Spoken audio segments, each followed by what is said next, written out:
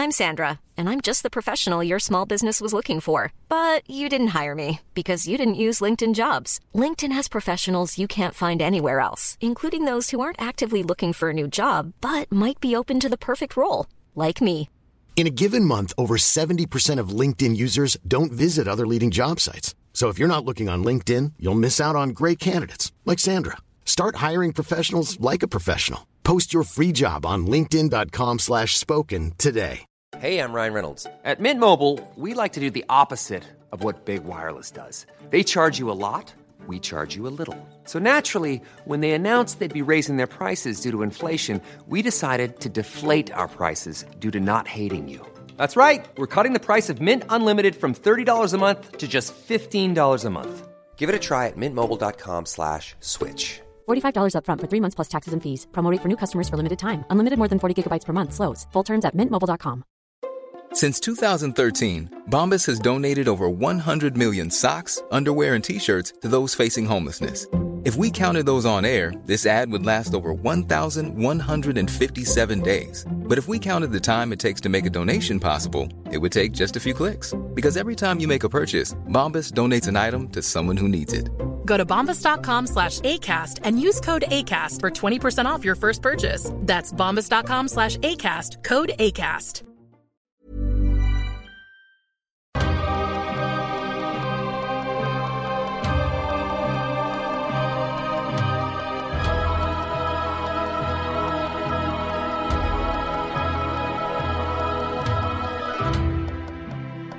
Hello and welcome everybody to Roll to Cast. Yay!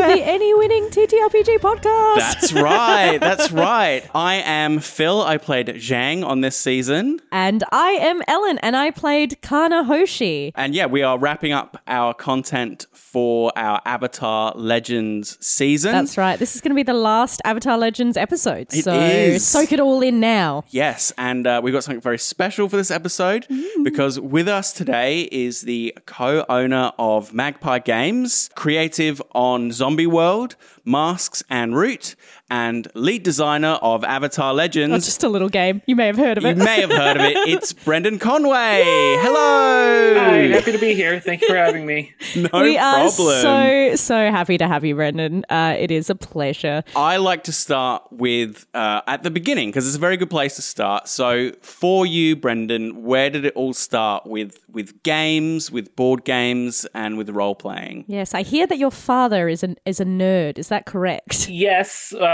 in that way where as he grew older, I think he kind of did a little bit of a growing up and putting away childish things, which I just refused to do. So when I was younger, like, he was the one who definitely introduced this stuff.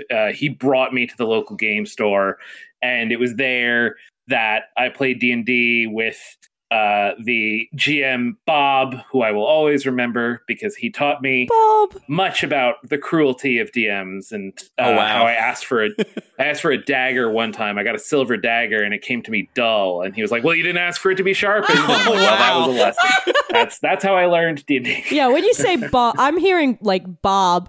You're from New Jersey, is that right? Yes, is that's that right, why everything was a bit harsher? Even your DM?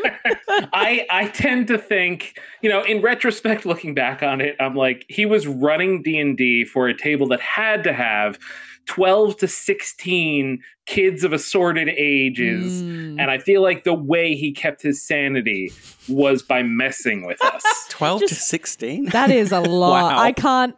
Just thinking about combat makes me want to cry a little bit because that would be so long waiting at a table. Like, when do I get my turn? And then rolling and fumbling. And it's like, okay. That's exactly how it felt. And of course, you would be lucky if you survived the combat. That was the other skew of it.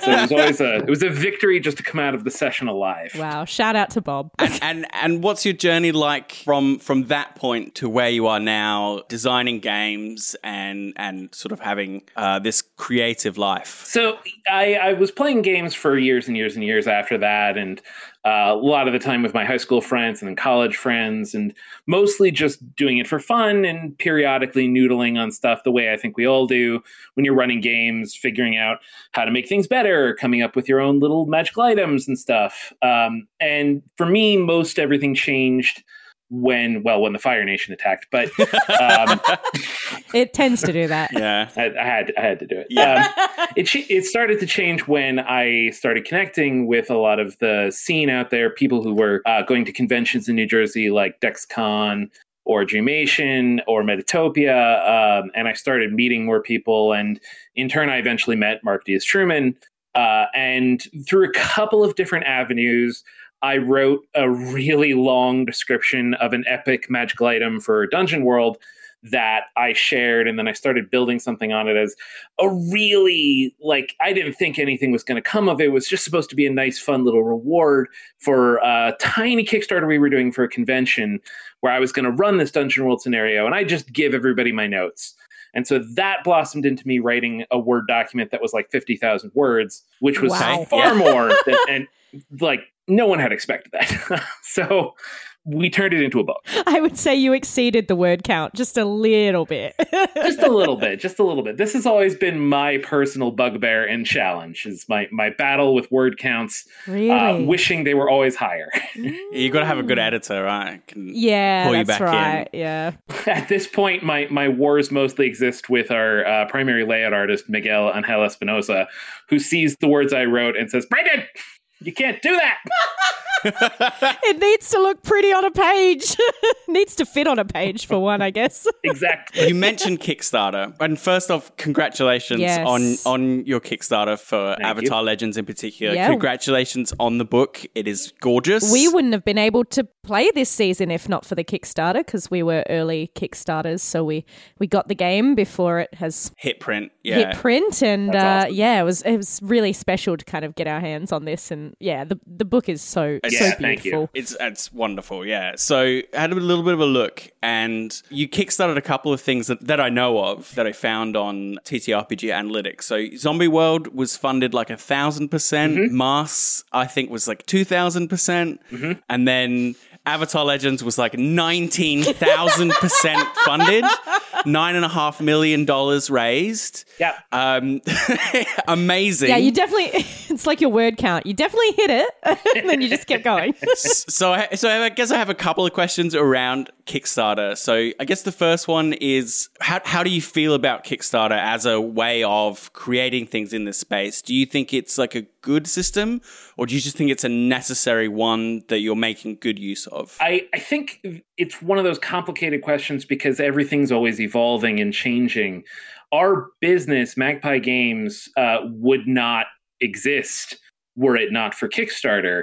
I was not one of the founders. That was Mark Diaz Truman and Marissa Kelly. But the first couple projects they put up, they only were able to do on Kickstarter. And they always like to tell the story of how they got like $2,000, $5,000. That was insane. Wow. So much money. Still sounds like a lot of money to me. Yeah. Mind blowing. But over time, we still have been using Kickstarter consistently for pretty much everything we do. And our business just would not have functioned. We would not have been able to achieve the success we have. Obviously, Avatar being an enormous part of that, but the consistent ability to connect with backers, to connect with interested people, to fund these things in such a way that we can go after them kind of safely and know that we actually have the interest to support the product has made a huge difference over the years. So generally speaking, yes, the Kickstarter is a great thing that has absolutely made this entire company, this entire model possible.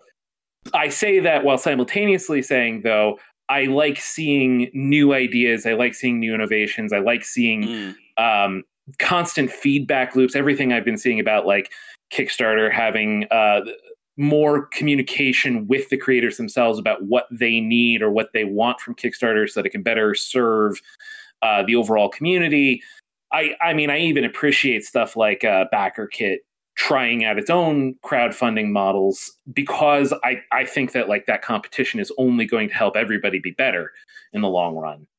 So it's exactly in the space of like tech, young enough that there's still plenty of room, but absolutely hugely important. Yeah, I guess it's like the proof is in the pudding. You know, it's always a gamble putting out a new artistic project. But with Kickstarter, you get to see the audience that is actually already there clambering for the product. And so it's less of that trepidation of, oh, when I put this out, is anyone going to buy it? Is anyone going to like it? Whereas, you know, I guess having the fans early on in the process is like, we will pay for this if you just give it to us. Here's the money. Now go make it. If you build it, they will come. Yeah. Excellent. Exactly. Yeah. I mean, just for its ability to even let fans know that we are doing something, that something exists, because that's always one of the hardest parts about doing creative work is letting people even know that it exists so they hear you. Kickstarter's efficacy there, like leaving aside even anything else, has just been such a boon over the years. And to, I guess, to not only let people know, but invite them into the project as well. Yeah. Yes. Absolutely. Special benefits. The dice are very pretty, I must say.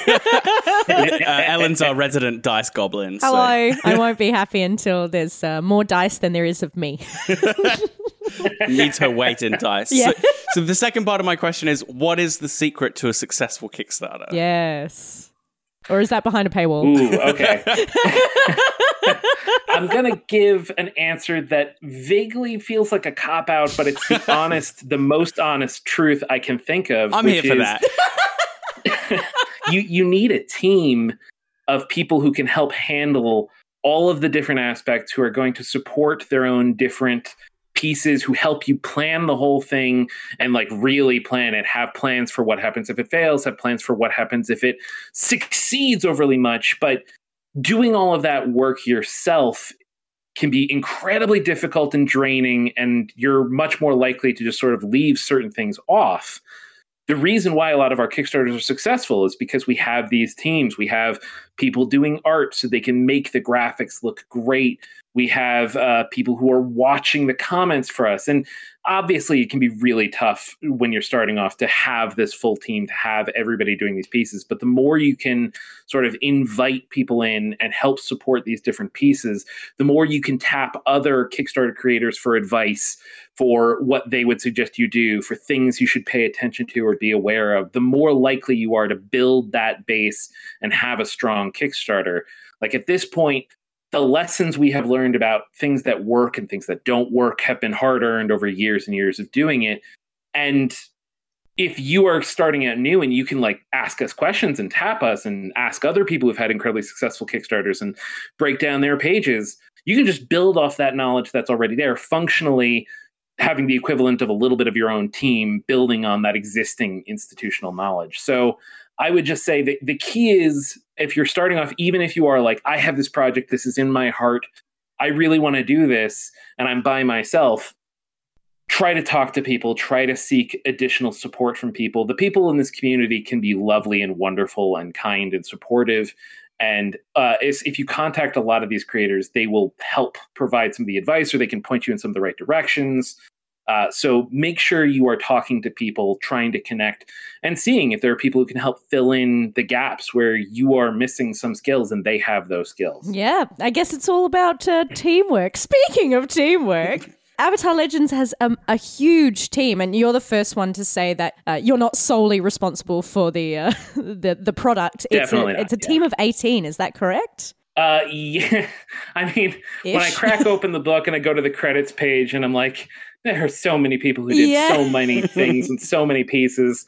But yeah, I mean, like we can focus on the core designers. We can focus on the contributing designers. We can focus on all the artists. It's a whole ton of people, all of whom are adding things that may not be obvious, but are important to the overall success of the thing. Yeah, well, I guess spinning off of that, my question is, it can be really hard to work collaboratively and creatively. So how do you, as a large team like that, how do you collaboratively build a project like this? You know, where do you go around a table? Are there lots of brainstorming sessions? Do you kind of give people elements of the work for them to kind of go away and come back? How does that kind of look like? There are a couple things you said that we did, and it was sort of a combination of strategies. We had big meetings up front where we assembled large teams and we got a bunch of feedback and ideas and opinions and thoughts from a lot of the people involved. But then we would drill down to, okay, now we have to act on those. Now we have to start coming up with the actual implementation of mechanics. The design process was one of the earliest pieces of the overall thing. So that's sort of what I'm talking about here when we had these big meetings and then we drilled down into core mechanics. And then later we would circle back to big meetings and check back in. How is this working? We would ask people to go away and play test. And so they could actually see it in action and then come back and provide their feedback. And then we would have to parse that feedback and work on it. One of the key distinctions here, I would say, is like that team of core designers, the core designers credit is parsing all of that, constantly trying to take in all of the feedback and improve the core thing, tinkering with the engine directly. And everybody else is contributing constantly, whether through play testing, whether through looking at a draft, whether through writing drafts and adding them to the book. Everybody's adding constantly, but the core game design had to have a little bit of the stability of saying like, cool, this is the engine, we're going to touch it, then we're going to check back, how's that working for everybody? It's not working, okay, we got to go back, we got to adjust it, we got to turn the knobs, we got to tighten the bolts, we got to make it work better there. The actual writing process gave everybody even more chances to add, to put more input into the book. And a lot of that actually credit needs to be given to Elizabeth Hypradicul, who was the project manager, who actually, in many ways, like Liz did so much work and made the thing possible in that incredible way of actually holding it in her head and figuring out who was doing what and when. And so she managed a whole stable of writers to produce vastly different sections of the book at the same time. Yeah. It is incredible. And make it all into a coherent whole as well. Yeah. I wanted to give you that space. You sort of leapt in there already of highlighting some of the contributions that you thought were really key to making the project happen. Is there anyone else that you think really needs to be, is a hero that needs to be acknowledged? Yeah, we've got a spotlight. Where can we shine it? I mean, again, in particular for me, I work with Liz like constantly on Avatar projects. We are continuing to do some work on Avatar stuff even today. And so she and I just spend so much time, and I am so impressed with everything Liz has done and continues to do. So partly I always just want to shine a spotlight and make sure it's clear, like Liz is the project manager, and that can sound kind of unsexy, but oh, it sounds very sexy to us. Right. Like it should stand out how important that is, how impressive it is, how incredible the work she did was. And the reason the book exists is in many ways because of that incredible amount of work she did. I would also want to highlight, though, like all of our contributing designers and the feedback they give us throughout the process, but especially at the beginning of the process, like framed every conversation that we had after that initial thing. And again, another piece of this, I don't ever want to discount anybody. Like Mark Diaz-Truman does so much work across the entire business, and he is the CEO of the company and handles so much of the business side, which again is required for this book to exist. Like I would even want to call our shipping director, Derek Kopczynski, who's the reason the book is getting to people across the world is in many ways because of the work he did. Even places like Australia. And no one ships here. He was so proud. He was so proud that we shipped a book to Antarctica.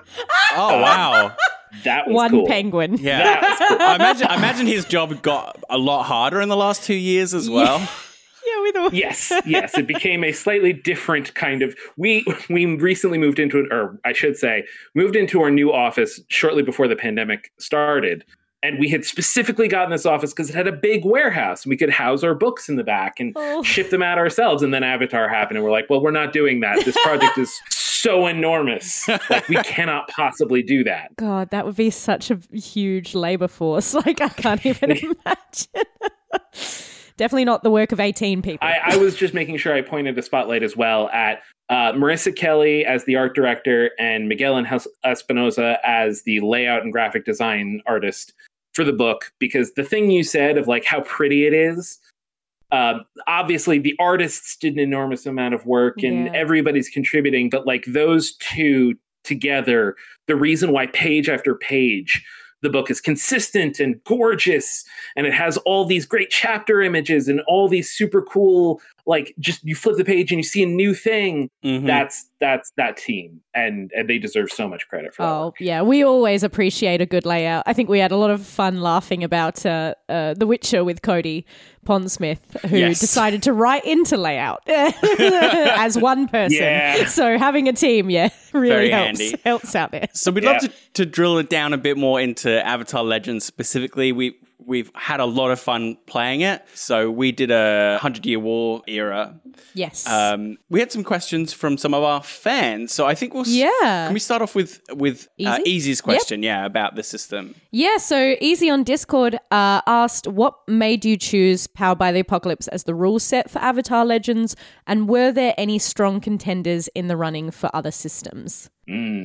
So our experience as a company has consistently been in the space of Powered by the Apocalypse framework games. That is our skill set, or that's what we've really worked on. And that's not to say we can't or won't ever do anything else, but especially heading into this, those are the tools we are incredibly familiar with and have used and honed time and time and time again.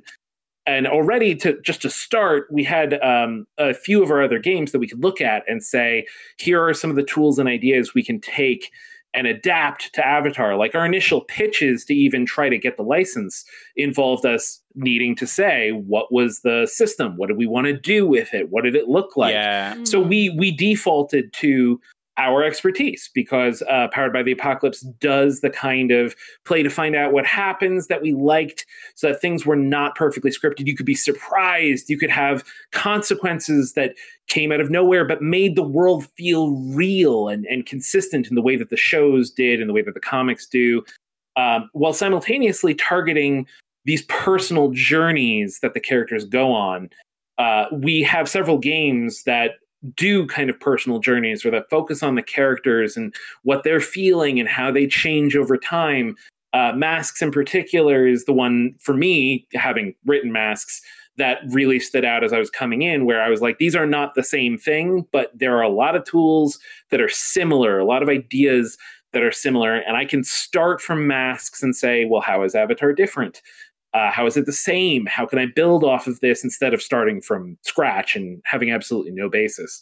So that's why we stuck with Powered by the Apocalypse, both our own experience and expertise with it, but also because we genuinely looked at it and we said, these tools are going to tell the kinds of stories that we need them to do. So for us, there weren't really any other contenders. It's a great tool, certainly for a collaborative game like Avatar Legends. Specifically, we had a lot of fun, players affecting each other, and the GM also kind of being less all of us against the GM and more of us all thinking about this as a living, breathing story. Yeah. We did something a little bit differently where we didn't do the sitting down and planning and talking about the story before you kind of launch into the game like you're meant to. Sure. Oopsie. I guess the difference of running a game for a podcast versus around a table. Sure. Does that take, because the process is a little bit like storyboarding, does that take any of the surprises out of, if you talk about it as a group, our scene will begin here and end there. Does that take any of the surprises out? But also, does that benefit, fledgling role players? Is it a little bit Brechtian in the idea of like, we start here, we end here, but how we get there is all up to you? What's the kind of thoughts there? So the way we intend it to be run is like the very first thing, the time when the group comes together for the very first moment, that whole, essentially the pilot episode of your TV show, that's sort of scripted. That's sort of, we're just going to talk about it. That's sort of, we're just going to slip past that. Mostly because there is potential to derail every single aspect of the game if you actually play through it. You can have unfortunate moments where a character's like, I don't actually know why I'm here. I don't actually know why I'm with this group. I would just stay home. And we don't really want that. Yeah. Like we want everybody to be invested, and everybody, essentially it's a predetermined conclusion. The pilot episode ends with all of the main characters being a group. There's nothing to discover. But from that point forward, though, we do moment to moment have much more of the like, okay, cool. So the GM says you are here, you're at the Fire Temple, and the Fire Nation guards are throwing fireballs everywhere. What do you do? And then we just see what happens next. So the actual intent is a lot more like, just go, just see what happens, just sort of play through it. And we can periodically take a step back and talk about like, well, let's next have a scene where we can sort of take some downtime. But part of the joy of the game is this playing to find out, not knowing exactly what's going to happen, even the GM not being certain what's going to happen. The GM needs to have a little bit of that sense of an episodic structure to match the shows, a little bit of that sense of like where things are going. But even in that case, we have regularly had games where the GM's like, this is where I thought things were going, and they did not go there. Yeah, a few of those moments in our season. Yeah. So, yeah, I like that. It's more about getting the ball rolling in a satisfying way and then kind of building from there. Yes. So I want to talk about the central pillar of the gameplay, the roleplay of Avatar Legends, which is this balance system where every character is pulled between two principles. Both, like, is that something that was core from the very beginning? Obviously, we said, you felt like Powered by the Apocalypse was going to be a good tool, but was that the thing you built onto it first and everything grew from that, or did it sort of come together later? And also, is it sort of a conscious nod to Asian philosophy and the influences of the game to have the sort of nod to the yin and yang and the idea of balance at the heart of the game? Yeah, I think that from jump, we had some notion that this was going to be a piece of the game, but it's that thing of saying, like, did it literally look at the very beginning the way it does now at the very end? Almost certainly not. We had all of these conversations and developed it and improved it and refined it and came up with all of the additional tools and all of the additional mechanisms that play into it over time. So it's that odd thing where the idea of balance and the idea of characters being like needing to push and pull between their struggles may have been there pretty early. But the exact form that it took was definitely the result of refinement and play testing and further development. Yeah, I'm pretty sure like both we had some of this in the initial pitch that helped us like pursue the license in the first place.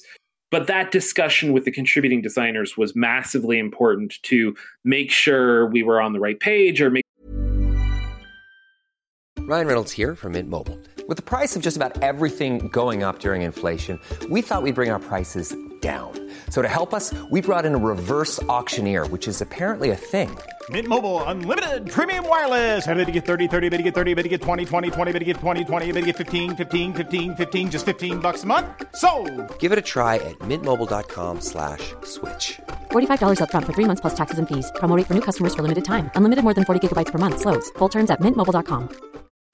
Since 2013, Bombas has donated over 100 million socks, underwear, and T-shirts to those facing homelessness.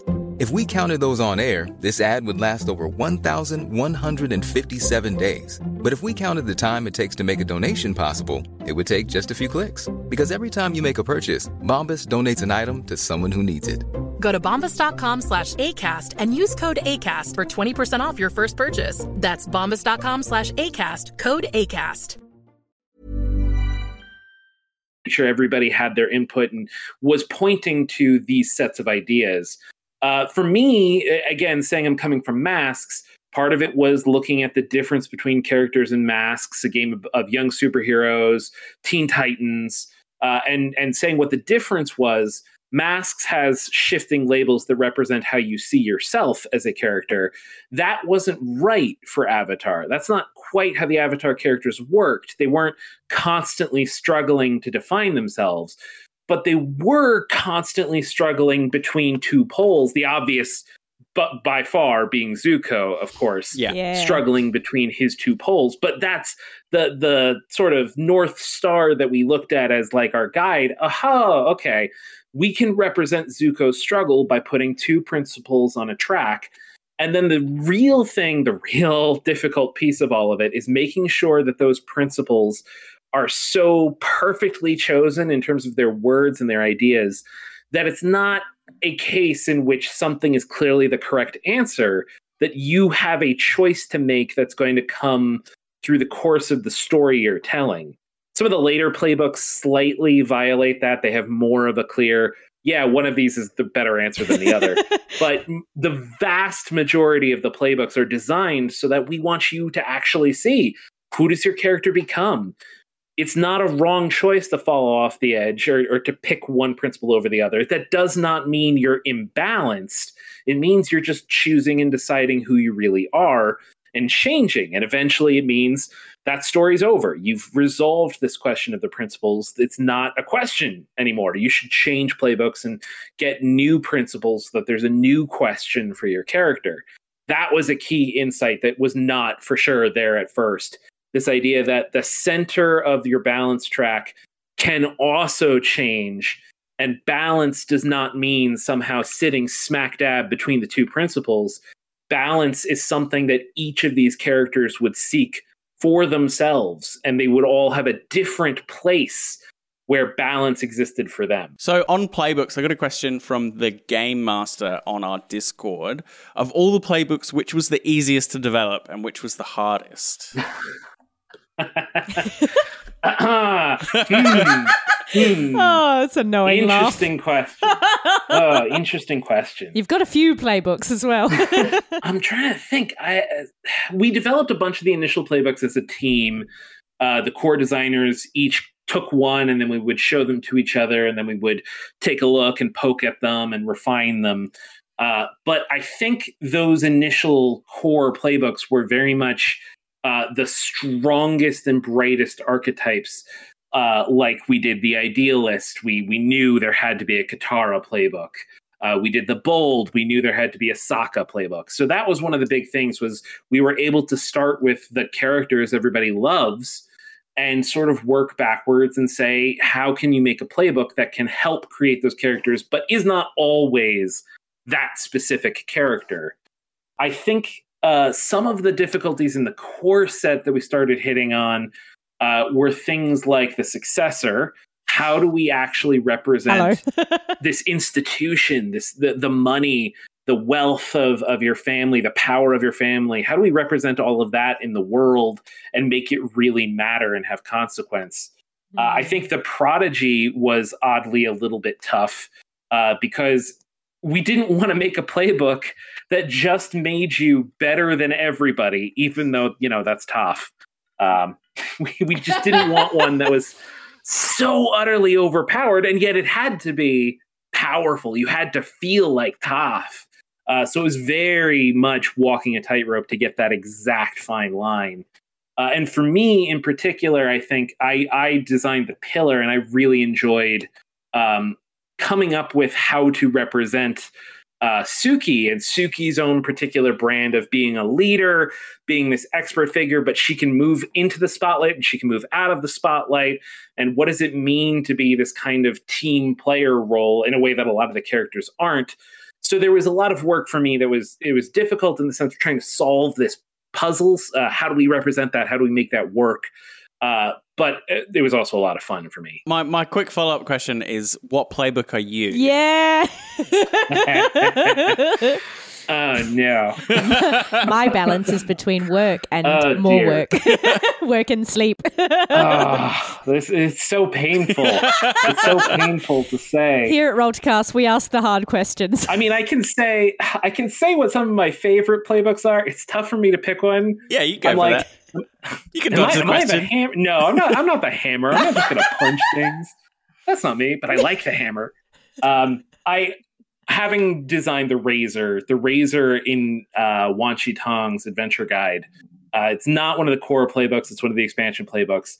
But because I always had in my dark little heart this desire that wanted the story where Azula stops being just a monster and actually becomes part of the team and tries to maybe be a better person, the Razor is my playbook for that. So that's kind of one of my favorites. Yeah, it's a tough story to tell. So yeah. It's really good. Because everyone hates Azula. Yes. Oh, I was going to ask, we have a lot of cool things happening in Avatar. We have players affecting each other. We have people calling each other out. But largely the system is non-lethal. You just kind of get knocked out of a fight, or you do lose an encounter, but you live to fight another day. Yep. Without lethality, how does that kind of affect a system? Was that an early decision, like the show, we're not going to show anyone being murdered, we're not going to show our characters, killing each other or other people? Yes. But how does that help you create stakes in a game if you know that your characters are going to live to see the next adventure? Yeah, I think part of it was obviously just honoring the show and the tone of the show, the family friendliness of the show. It's not to say, when you get into Legend of Korra, some of those things can be pretty heavy. So it's not as if you can't touch serious stakes and dramatic moments while avoiding lethality. And that was one of the big things that we had in mind the whole time, was that what the story is about are these consequences and these characters and the decisions they make, not necessarily whether they live or die, because if they die, that's the end of the story. To use kind of a metaphor for what's going on in movies and culture, in the MCU, in the Marvel Cinematic Universe, there's this constant storytelling problem where they keep killing off the villains. And that means you can't build a relationship with these characters. You can't see the antagonist and want the antagonist to get better, or really hate the antagonist, because they go away at the end. It's the end of a story. So the sense of consequence, the sense of stakes, actually in some ways is undermined when you have this ongoing story and these characters just exit, never to come back. Obviously in the MCU, they can come back. It's superhero nonsense. Well, some of them don't want their contracts renewed, so no, they can't. Exactly. Yes. But for us, it was that realization that which is the harder thing to have happen to the character in this moment? Is it that they die? Or is it that they are captured, imprisoned, maybe carted back home to their mom, who's that Fire Nation general, who's incredibly mad at them and refuses to let them go and basically traps them inside their home palace? Which is the actual more interesting consequence in that moment? Oh, wow. It sounds a lot like I was going to say, have you listened to the season, Brendan? Yes, one of my main villains was my mother, who was a Fire Nation general. Ugh. Yeah, I mean that's doing it right. That's exactly doing it right. Yeah, we've been endorsed. Yeah. So there's a very clear love coming from you for the source material. And on that note, we had a question from Andrew James on Twitter. Do you want to read that one out? I sure can. Avatar is a huge IP with source material, but mainly covers just the 2 eras that we see. How did you decide which eras to include, and did anything get rejected? What sort of guidance did you get when writing the setting chapters? Yeah, this was one of the new things that we had never really dealt with before. We had done the Root role-playing game, but Root is a board game, and Leader is kind of a small team. Leader Games, who made the board game, is kind of a small team like us. And so developing that RPG was a lot simpler because there wasn't a ton of existing lore, and we could easily just check in with Leader and be like, what do you think? You think this is good? And they're like, yep, that's good. And we're good. We're done. Whereas with Avatar, obviously, exactly as you're saying, we had to take in all of the existing media. We had to make sure that we were doing right by it. We had to answer questions that weren't necessarily already answered. The eras in particular came about because at the very, very beginning, we were kind of thinking, let's just set it in Republic City. Republic City is such a huge environment with so much going on. It's going to be so good for so many stories. And almost immediately we were like, this is not the right move. It's not what fans are going to want. It's not even necessarily what we want. There's a lot of other places people are going to want to play. How can we structure that? And that's when we started talking about, well, the easiest way to break it down is to break it down into the avatars as this sort of descriptor of different time periods. Yeah. That's why we focused on the avatars as the eras, because they just easily broke up the time frame and allowed us to say, okay, so this is the Kyoshi era, and we can say all of these things would be true, even though we're going to set it at a very specific point in time to just make absolutely clear these things are true.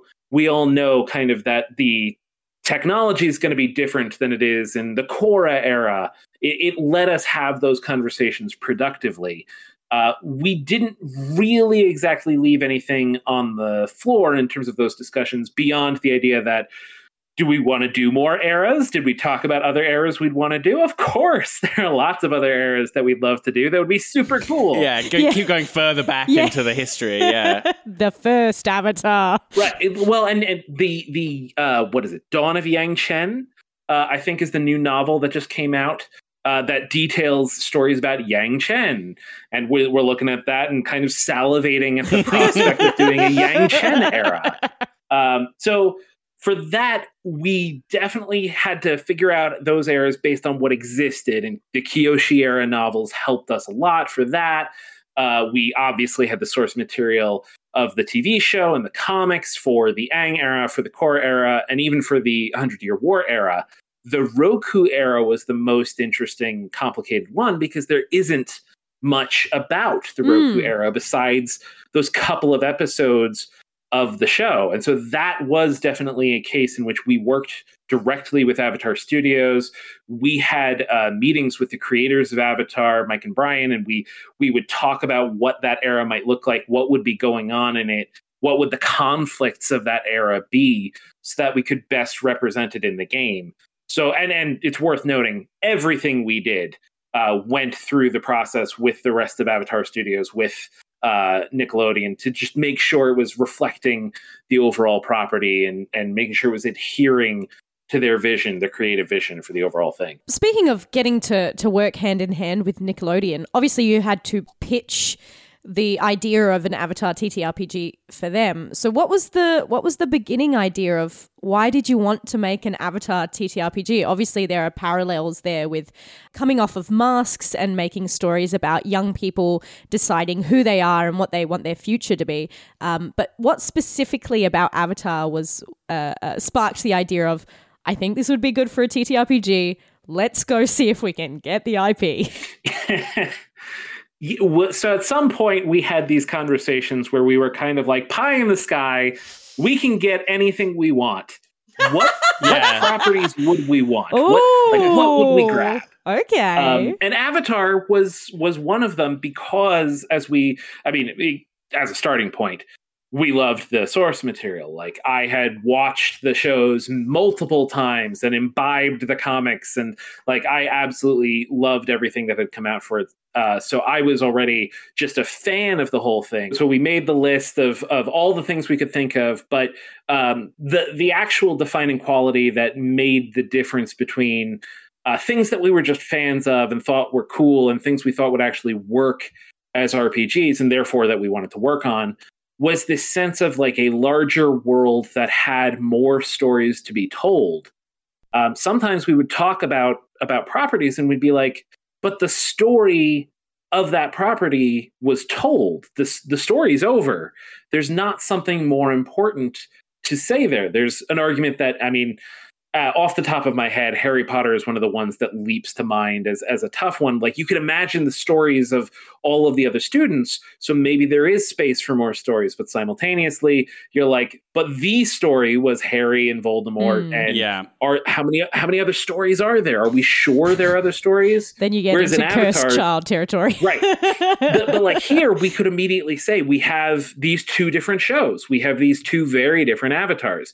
They already prove there are so many stories to tell, and this world is so big, you can imagine stories in the Earth Kingdom, stories in the Fire Nation, stories in both of the two water tribes. There are stories all over the world, stories across all the different eras, stories of heroism that can exist at so many different levels, that it was easy for us to look and say, cool, even though the most important story, for instance, at the end of the 100-Year War is Aang overcoming the Fire Nation, that doesn't necessarily actually mean there aren't more stories to tell. I mean, you said your own game was set in the 100-Year War era, and I'm imagining it's like the exact same sense that there are so many stories in and around and under and before the stories of the shows and the comics that we've already seen. Yeah. That's the difference. Our main thing was, Chris talked about this in our last episode, our wrap-up episode, but that he really wanted to explore the story of the siege of Ba Sing Se. Yes. Because obviously it's a thing that we know happens. Yes. But there's not a lot of talk about how they staged that siege, what happened. You know, they would have had to have planned that and move into it. So yeah, it was that thing of Avatar's such expansive lore that really can go anywhere. And even though there are these milestones that happen in the lore, there's still a lot of grey area about how and when, but there's a lot of implication that it's going to affect a lot of people's lives. You just don't hear from them. Yep. I mean, I do have a spring-off question, which is a bit naughty. What other IP would you grab? And what's one of the IPs that you put on that list of like, oh, we'd love to do that, but then you went, oh, that actually would never work, ever? Let's see. So there's some of them that I'm going to hesitate to say only because we still might have a shot. Yeah. Oh, okay. So you don't want to blow it. I don't want to go too far. But like one of them that I know a bunch of people in our company are clamoring for is we're sort of interested in the Horizon Zero Dawn. Very cool. Horizon Far West. That would be cool. That seems expansive in exactly this way, that even though it's about Aloy, there is a big world there. There could be lots of stories there. We really just liked the world building of that place. For me personally, this is the super nerd answer. And I still really do want this one. But it's the culture books, the culture novels by Ian M. Banks. Oh, yes. You got one nerd. 1 out of 2. Yes. They're a post-scarcity sci-fi society where that's your jam. Yeah, they've moved past the need for like individual like struggles and stuff. Mm-hmm. So it all becomes like expansive and all the ships are sentient and have great names. Oh, brilliant. Great. Phil's on board. Phil's your first Make Kickstarter. It for me. Yeah. Let me know when I'll be the first backer. Yeah, if you want to, is it $9 million? What? Yeah, that's right. Yeah. You want to fund that, Phil? Not sure I'll have quite the same pull, as much as well loved as they are. Yeah. I wanted to ask. So obviously the book is just coming out. And that's great. That's fantastic. But what is next for Avatar Legends? What have fans and people who are diving in now got to look forward to? So I'm pretty sure that these things are now officially announced. Trying to remember. I think I was the one who announced them at New York Comic-Con. We have a book coming out that is just about Republic City. It's focusing on the city as a full and deep and complex location. It's going to include several new playbooks. Obviously, those can be used in any setting at all. But it's also going to include new techniques. It's going to include a few more write-ups, those legendary NPC write-ups for a few more of the important characters of Korra era. It's going to include rules for pro bending, rules for mechs, rules for car chases. There's a bunch of fun stuff in that book that I'm excited about.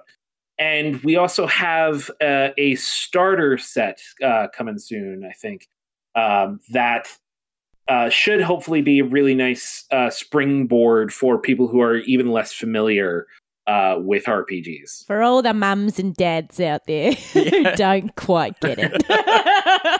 Exactly. Well, I think we are ramping towards the end of this episode. Would you like to, have you got any last thoughts, Phil, or last burning questions? I'd just like to give this opportunity for you to do any kind of shout-outs or promote any projects that you've got coming up, or is anything, open floor for you to talk about whatever you like. Yeah, take the stage. So basically I work full time at Magpie. I'm a co-owner at Magpie. So most of everything I would want to plug in terms of my own work comes through in Magpie. If you ever want to follow that, check out the Twitter at Magpie Official. Got a very active Discord as well. Yes. We have an awesome Discord. A lot of credit there talking about like all these people on the team who do so much important work that is not necessarily recognized in the book. Like Kate Bullock is the community manager, and she does amazing work managing that community and helping make sure all these events go off, and she's incredible. But the big thing I wanted to plug, it's coming soon. The Kickstarter backers are getting their books, and the PDF is coming out. So if you're not a Kickstarter backer, stay tuned. You will shortly be able to pre-order Pasión de las Pasiones. Ooh. This is a game that's written by Brandon Leon Gambetta, and I had the honor and the privilege to work with him, to mentor him, to essentially do the project management role on behalf of this book, shepherding it through. But it's his game and his baby and his design. It is a game of telenovelas. Oh, wow. Sorry, now it's my turn to nerd out. That is so exciting. I am so proud of this book. I am so proud of his work. I am so proud that it is so friggin' sexy. It is a delight. I'm really happy that it's going out to people. I think it would be a kick for anybody to take a look at it. So keep your eyes peeled. The pre-orders for that are coming. And it will be available for everybody to purchase from our website. Right now, again, Kickstarter backers are getting their copies, so they're going to have a little bit of time with it. But that means that people should be talking about it. Reviews are coming out and so on and so forth. It's just such a delightful game with so many fun ideas. There's a playbook for just playing the twin of another character, which is brilliant. Are the rules for amnesia? Yeah, amnesia or coming back from a coma. Being your one of my own favorite things. It's one of my favorite moves in the whole book. There's a move that lets you accuse someone of lying, and the move is not dependent on the truth. Yes. So you can accuse someone of lying, and as far as everybody at the table knows, you're wrong. They were telling the truth. But by making the move, you can rewrite the fiction. You can suddenly change things and reveal, no, they were lying. Oh, my God. So wonderful. It was you that killed my father. Excellent. Well, I will say that is definitely one for the mums out there. So, yes. I think that just went straight on Ellen's list. Yeah, so, yeah. it actually is on my list to play. Thank you so much for giving up your time and speaking with us today, Brendan. We really, really appreciate it. Absolutely. It was my pleasure. Thank you so ours much. Too. Yeah, and ours a big too, thank you to everyone at Magpie Games as well, because we've had a lot of talks with you all in the whole duration of this season, and you guys have been sharing our stuff on social media. And yeah, we just want to say a big thank you to you, Brendan, but also everyone at Magpie Games for just making this game, but also creating a wonderful community in the TTRPG space. We really appreciate that. You're of course very welcome, and we're incredibly grateful that you did all that you did and ran the game for so long, and we're so happy you had such a good time with it. Our longest season. Absolutely is, yeah. We had an absolute blast with it. Yeah. But all that remains, that is the end of our Avatar Legends Homeland content. That's all done. So all that remains is to encourage everyone to come back next week, where we are beginning with episode 0 of our Starfinder content. That's right. We are moving away into sci-fi, baby. Yeah, finally. We're blasting off into space, into fantasy space. So please come back for that. There'll be a title reveal for the season, and get to hear all about our characters and everything else. And our new cast member. Yes. So It's very exciting. Please do come back for that. And also, just to plug that if you want to support us in particular, we have a Patreon. That's patreon.com/roll2cast. We can get access to a private area of our Discord, get episodes a day early, and just that warm, fuzzy feeling of helping us make our content. Yeah. But until we see you next week, we will sign off. I have been Phil. I've been Ellen. And thank you, Brendan. It was my pleasure. Thank you. Yay. Bye everyone. I love that we all physically...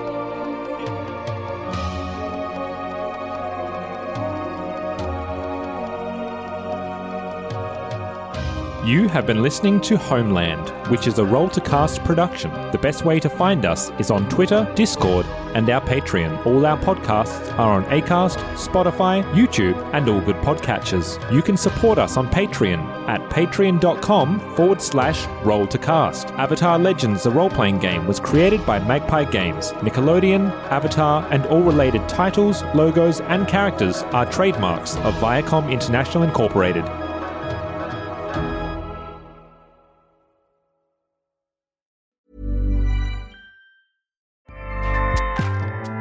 Acast powers the world's best podcasts. Here's a show that we recommend. The Real Housewives is a guilty pleasure for most, but if you're looking to not feel guilty about that pleasure, tune in to Everything Iconic with me, Danny Pellegrino, where I break down all the messy moments and behind-the-scenes antics of Bravo's popular franchise. And on Everything Iconic, I also interview celebrity guests like Kelly Ripa, Keke Palmer, Drew Barrymore, Cameron Diaz, and more about their guilty pleasures, their past work, and so much more. So if you're pop culture obsessed and find yourself watching way too much reality TV like me, tune into Everything Iconic with Danny Pellegrino, wherever you listen to podcasts. Acast helps creators launch, grow, and monetize their podcasts everywhere. Acast.com.